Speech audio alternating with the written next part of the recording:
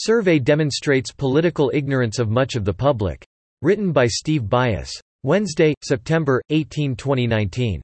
At the beginning of the 20th century, the progressive movement rejected the notion that government was something to be feared. Rather, they contended that government could, simply through the passing of laws, bring improvements to society. In this, they cast aside the fears of the founding generation that government was something to be feared. George Washington referred to government as a dangerous servant and a fearful master, while Thomas Jefferson argued that we cannot trust government, but should bind it with the chains of the Constitution.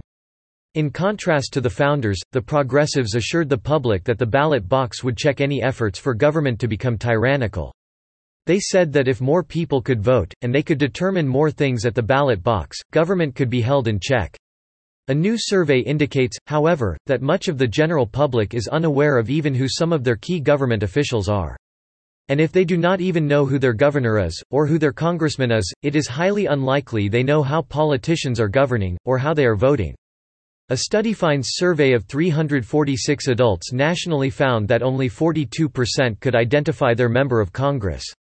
A larger number, 71%, were able to correctly name their governor, although less than half could recognize him or her if they saw the governor in person. Californians surveyed were more likely to correctly identify a photo of Seinfeld creator Larry David or Kiefer Sutherland, who plays the president in a TV show, than who could identify Governor Gavin Newsom. One-third knew who Newsom was when they saw his photograph, while 40% knew Sutherland from a picture, with 35% correctly identifying David's photograph. The age of the respondents produced significantly different levels of knowledge, with those 18 to 29 knowing the least. Only 56% of that age group could properly identify the name of their governor, while 68% of the 30 to 45 age group could, and 78% of those 45 or older could name their governor.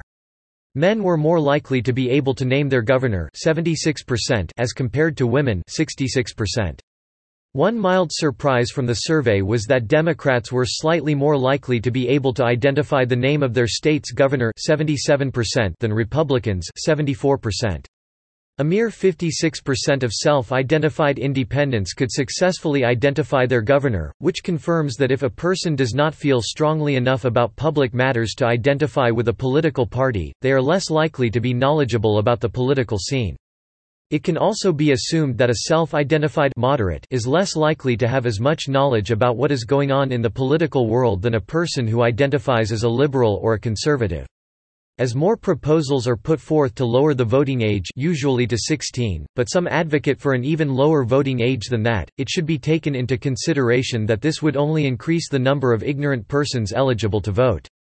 Fortunately, the less a person is informed about public affairs, the less likely he is to vote.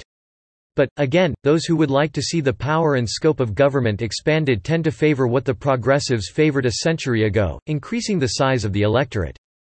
This is why we hear inane "Go Vote" campaign efforts every election cycle. Proposals to put more things up to the whims of the majority, such as our rights to free speech, our religious liberty, and our right to keep and bear arms, means the favoring of democracy over liberty. But as was expressed in the Declaration of Independence, the purpose of government is to make rights such as life, liberty, and property more secure, not to make sure the will of the majority prevails.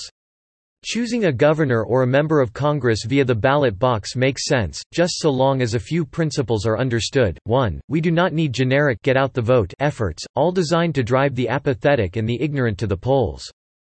2. It is imperative that it is well established that our property should not be left to a vote of the majority.